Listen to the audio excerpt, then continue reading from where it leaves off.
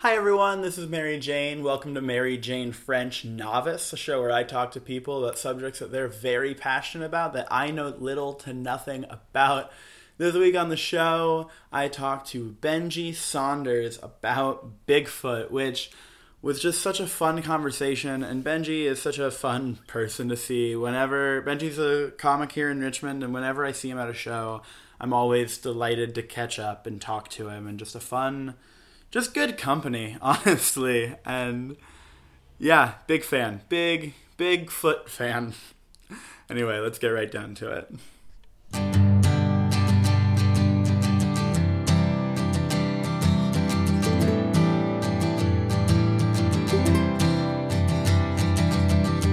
Mary Jane don't know much and she's got a lot to learn. This podcast is full of stuff she's gonna learn. Good thing she's cute and funny cause she's got so much to learn. Good thing she's got at least a couple friends who will teach her stuff to learn.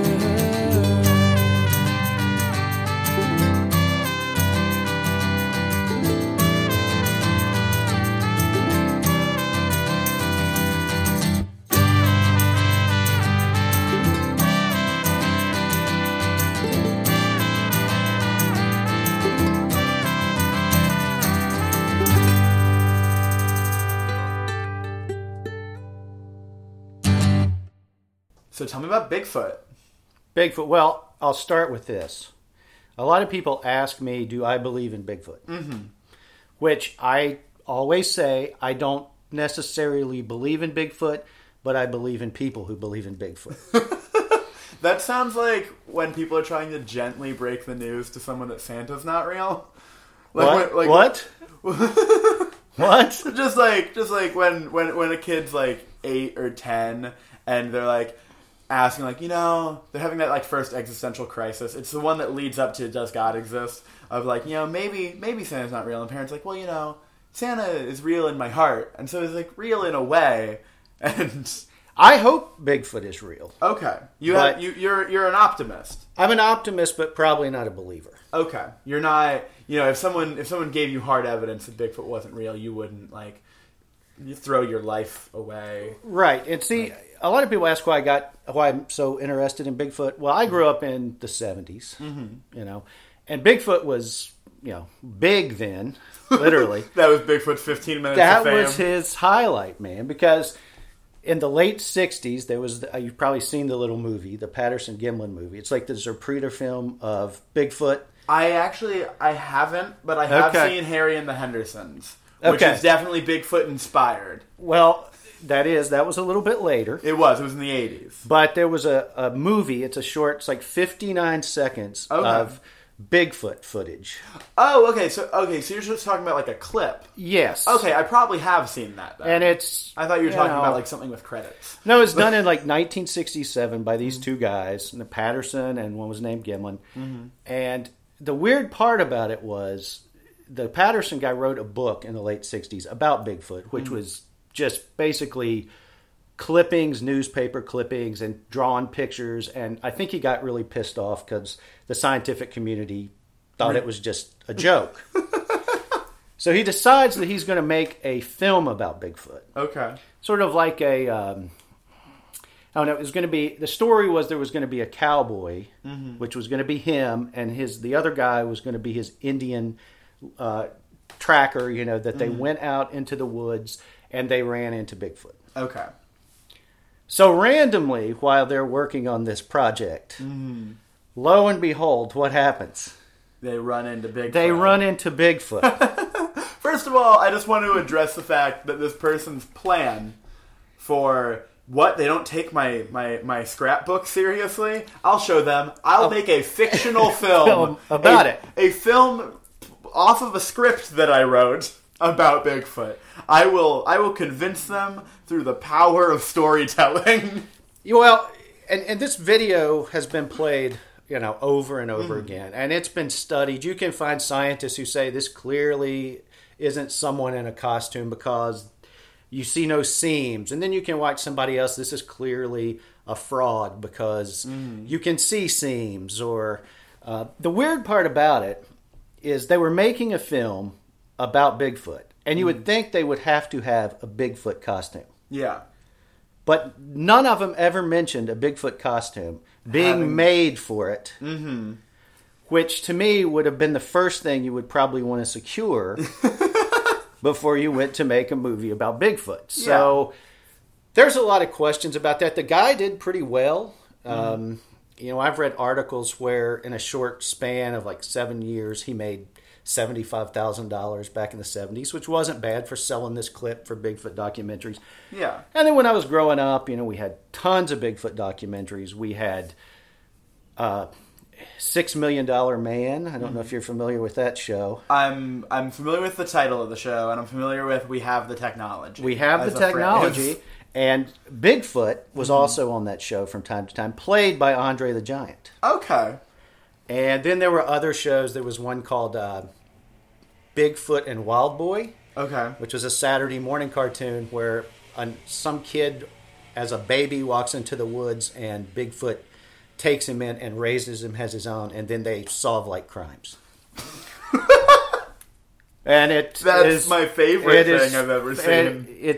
You can find it on YouTube. I feel like Bigfoot needs a resurgence in like 2017. He really does. I feel like all the media that you're saying, like if it was made now, like because I feel like for the past like 4 years, the big thing has been like making something that sounds ridiculous, but for some reason actually has a lot of emotional intelligence and heart to it, and is legitimately a good piece of media, whether it's a TV show or a movie. Just I think Guardians of the Galaxy is the epitome of that, where it's like, got a talking raccoon and a tree and like, all of the like things that sound really silly on paper, but then it's like, oh wow, this is like, I just feel like for the past like 4 maybe to 8 years, that's been a big push that's been being made, and that I feel like is what it would be if any of this was made today. Well, they need to revisit it. Well, in many ways, I guess you could say Bigfoot was the first fake news. Okay.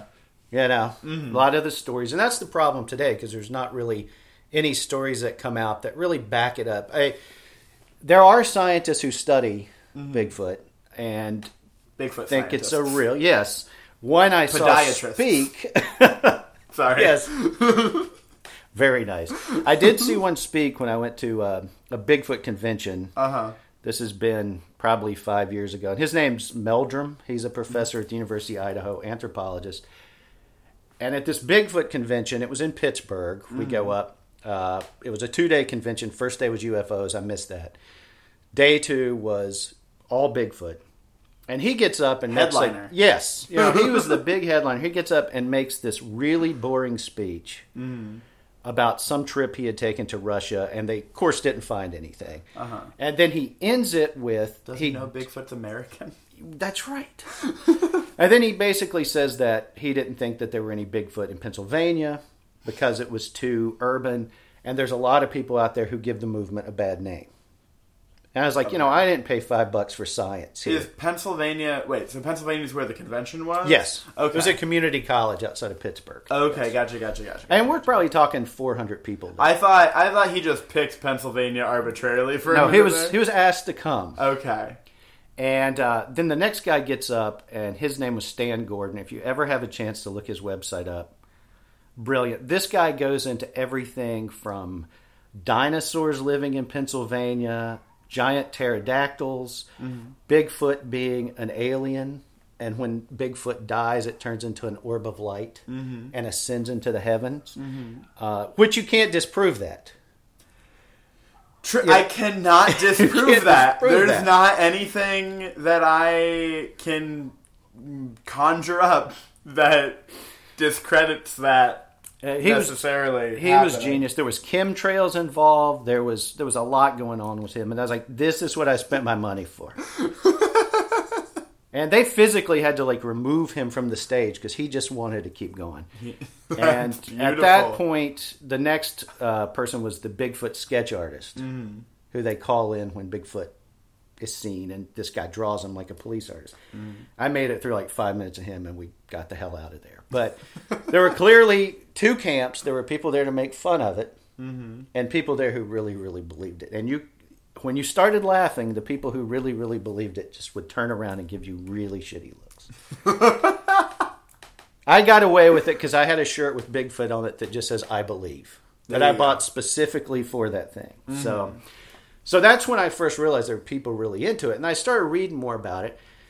And usually sightings, there's one of three things. Mm-hmm. It's a hoax. That's usually the biggest one. Most common. Most common. Two, they mistake it for something. Usually a bear. Okay.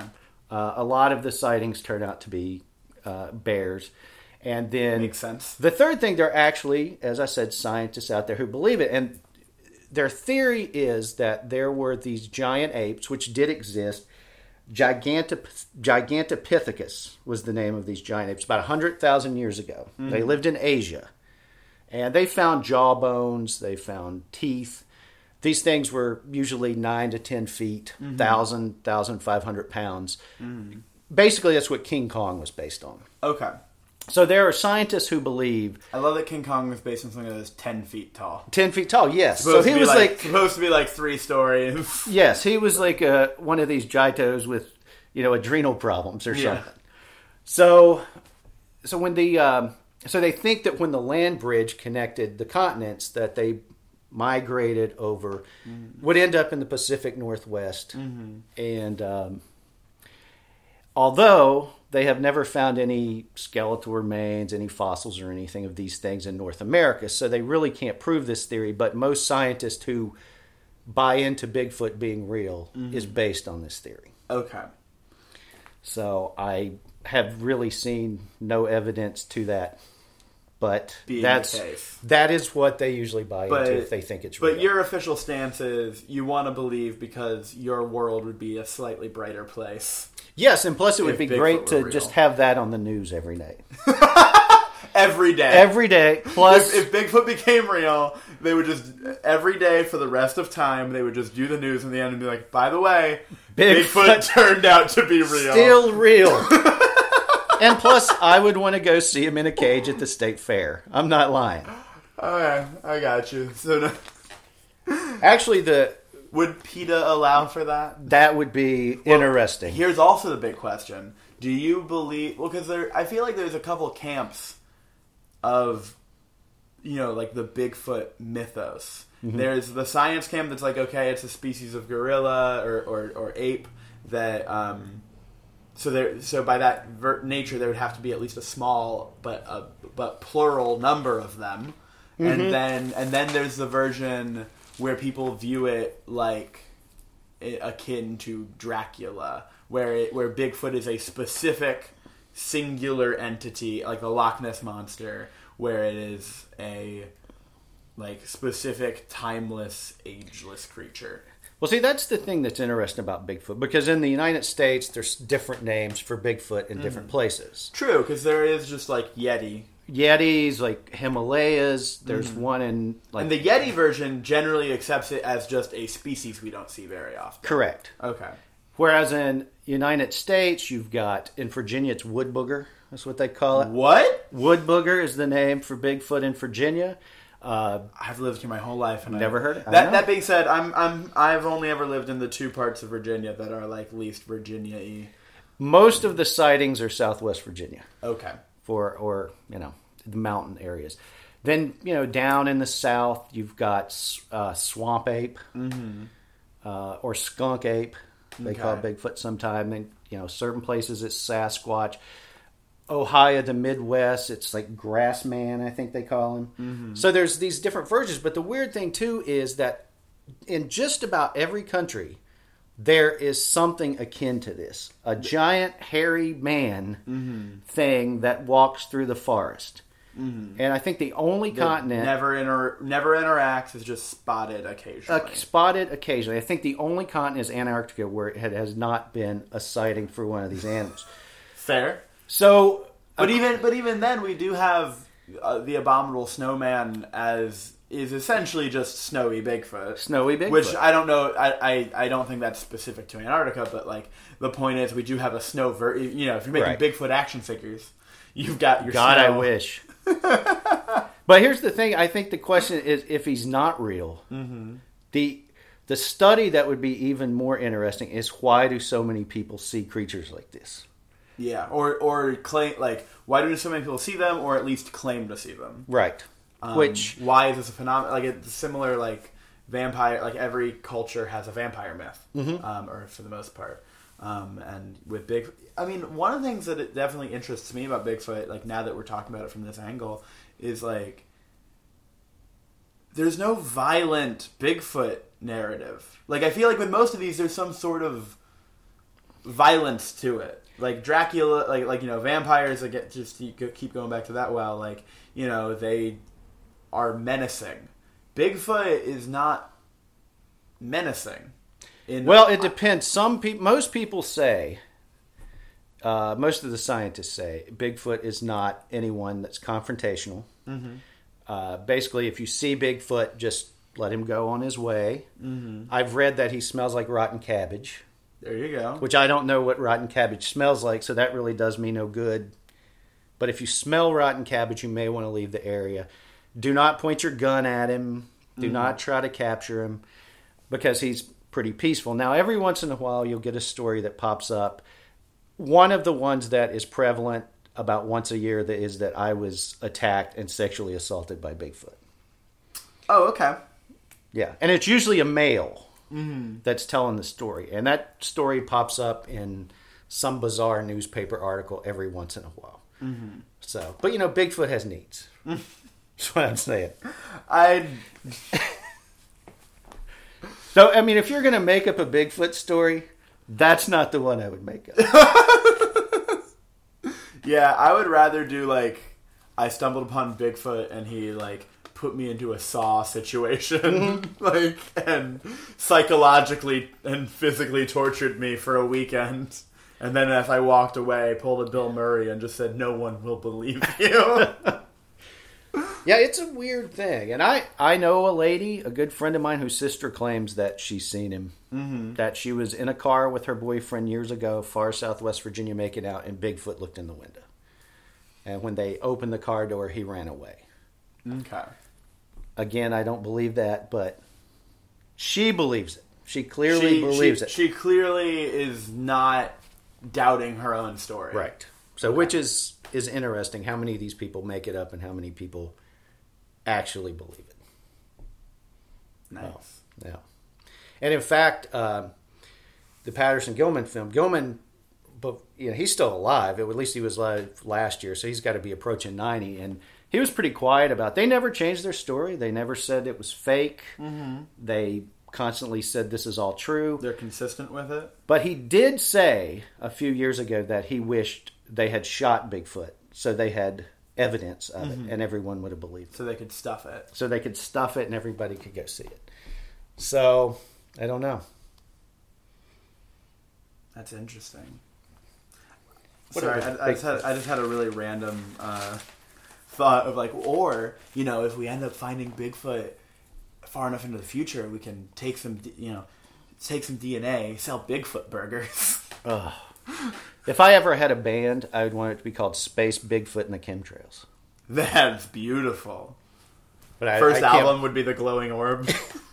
Well, it's funny, at that convention, the guy was telling this story about a UFO landing, crashing in Pennsylvania, and that a bunch of Bigfoots came walking off the UFO when it crashed. And there was this old guy sitting in front of us, and he, like, hits the lady next to him and pulls out this giant, like, photo album and starts going through these letters that are typed, I mean, clearly typewritten, like President Bush or Donald Rumsfeld, that he has written these letters to those people wanting to know about this UFO crash. And I swear to God, he turns to the last page, and there is this grainy picture of something, like, buried into the side of a hill. And a bunch of... I did not see any Bigfoot in it, but it was clearly something that had crashed. And I was kind of frightened to go talk to the guy because I figured I'd be there for the rest of the day. But this guy had spent a lot of energy on this UFO crash, which this Stan Gordon said was tied to Bigfoot in some way. That's awesome. So and he's written books about it. I would tell you, go to the Stan Gordon website, UFOs and Anomalies. Okay. It is UFOsandAnomalies.com? I just put in Stan Gordon and he comes up. Okay, gotcha. Yeah. Just Google it. Yeah, or just put in Stan Gordon's mom's basement. I think that also comes up that way. So, but yeah, I've always been obsessed with Bigfoot, and unfortunately, I do have a resemblance, which gets me in trouble. And I do own a Bigfoot suit, which I also know that you own a painting that a friend of yours bought from a thrift store and added Bigfoot. Added to. a Bigfoot. It's just like a scenic shot of like a house in the woods in the mountains, and they just added Bigfoot by the mountain. It's like a Bob Ross with Bigfoot stuck in the middle of it. Yeah, that hangs on the wall proudly. I think it's I think this is a very healthy fascination that brings you a lot of joy. Yeah, in fact, one of the way I got my Bigfoot outfit when I was getting ready, when we were going through the divorce and the wife was still living there and we were fighting, she went away for the day. I'm sure I know what to do. But anyway, she came home and she said, "What did you do today?" I said, "I bought a Bigfoot suit online." That was the start of the end, I believe. What did you put your energy into? Yes, what did you do today? After our fight? What did you do to make this situation a little bit better? Oh, I indulged a fascination that brings me a lot of pure joy. I will say my Bigfoot suit, I mean, we're talking 50 years later, and my Bigfoot suit looks nowhere as good as the Bigfoot in that little film. So if that was a man-made outfit, it was pretty damn good. It was an impressive... Honestly... That was pretty damn good. You know what's also a pretty damn good man-made outfit? The costume from Harry and the Hendersons. Not bad. It's really... I mean, the facial expression movements on it are really impressive to me. I was hoping that was going to bring Bigfoot back a little bit. Yeah, I mean... And for a little bit. 80s after... That was the 80s, so it was about 10 years later. But yeah, it's just kind of fallen off the map. And... You know, there's no Bigfoot. He's only foggily on the map to begin with. I know. Well, and it's also possible that maybe there was Bigfoot and he's gone extinct. That's another possibility. That is a possibility. That's what I always tell people about Elvis. That Elvis did fake his death, but he's definitely dead. He's got to be dead now. Yeah, because he wasn't in good health. He didn't make it to 2017. He just made it beyond the 70s, like maybe 86. Yeah, exactly. There was a great. On the Bigfoot vein, back in the 70s, early 80s, there was a show called, I think it was called Finding Elvis, and it was hosted by Bill Bixby from The Hulk, and it was a weekly show for about 5 weeks where they followed leads of if Elvis was alive or not. That's beautiful. And I don't know if you can still find that anywhere or not, but it was so campy and so bizarre. It was good television. The 70s brought a lot of joy to me. You know, I think that's why this country's gone off track. There's no Bigfoot and there's no Evel Knievel.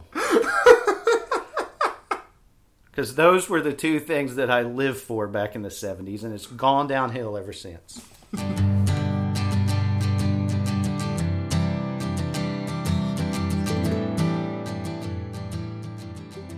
So that's Benji, everyone. Y'all can catch Benji on October 21st at Wonderland Ballroom, which is the show run by Marcelo Perez Rubio, who was our guest last week. And that is a fantastic show. The headliner that night is Keith Marcel. Definitely go on out. It's a free show. It's a great show. Just go out and support Richmond comedy. It's a fantastic time. And then also, Benji has a clean show coming up on November 10th at Tavern on the James in Scottsville, Virginia. The show is at 8 o'clock. Please go check that out. As always, I'm Mary Jane French. You can check out all of my comings and goings at maryjanefrench.com. Our theme song, as always, is recorded and written by the wonderful Sawyer Camden. Check out more of his stuff at warringtonva.bandcamp.com and padfoot.bandcamp.com. And again, as always, please pitch us. Please, if you have a subject that you are passionate about, that gets you really excited, please send an email telling us about it to mjf mjfnovicepod@gmail.com. That is mjfnovicepod@gmail.com. And we will talk about it. If you are nearby, we can find a place to meet and sit down and have a conversation. If you are not geographically near me, we can do a phone call or a Skype interview or whatever works for you. We can get our recording equipment to make it work. And that's what we got this week, folks. We will see you next time. Have a good one, y'all.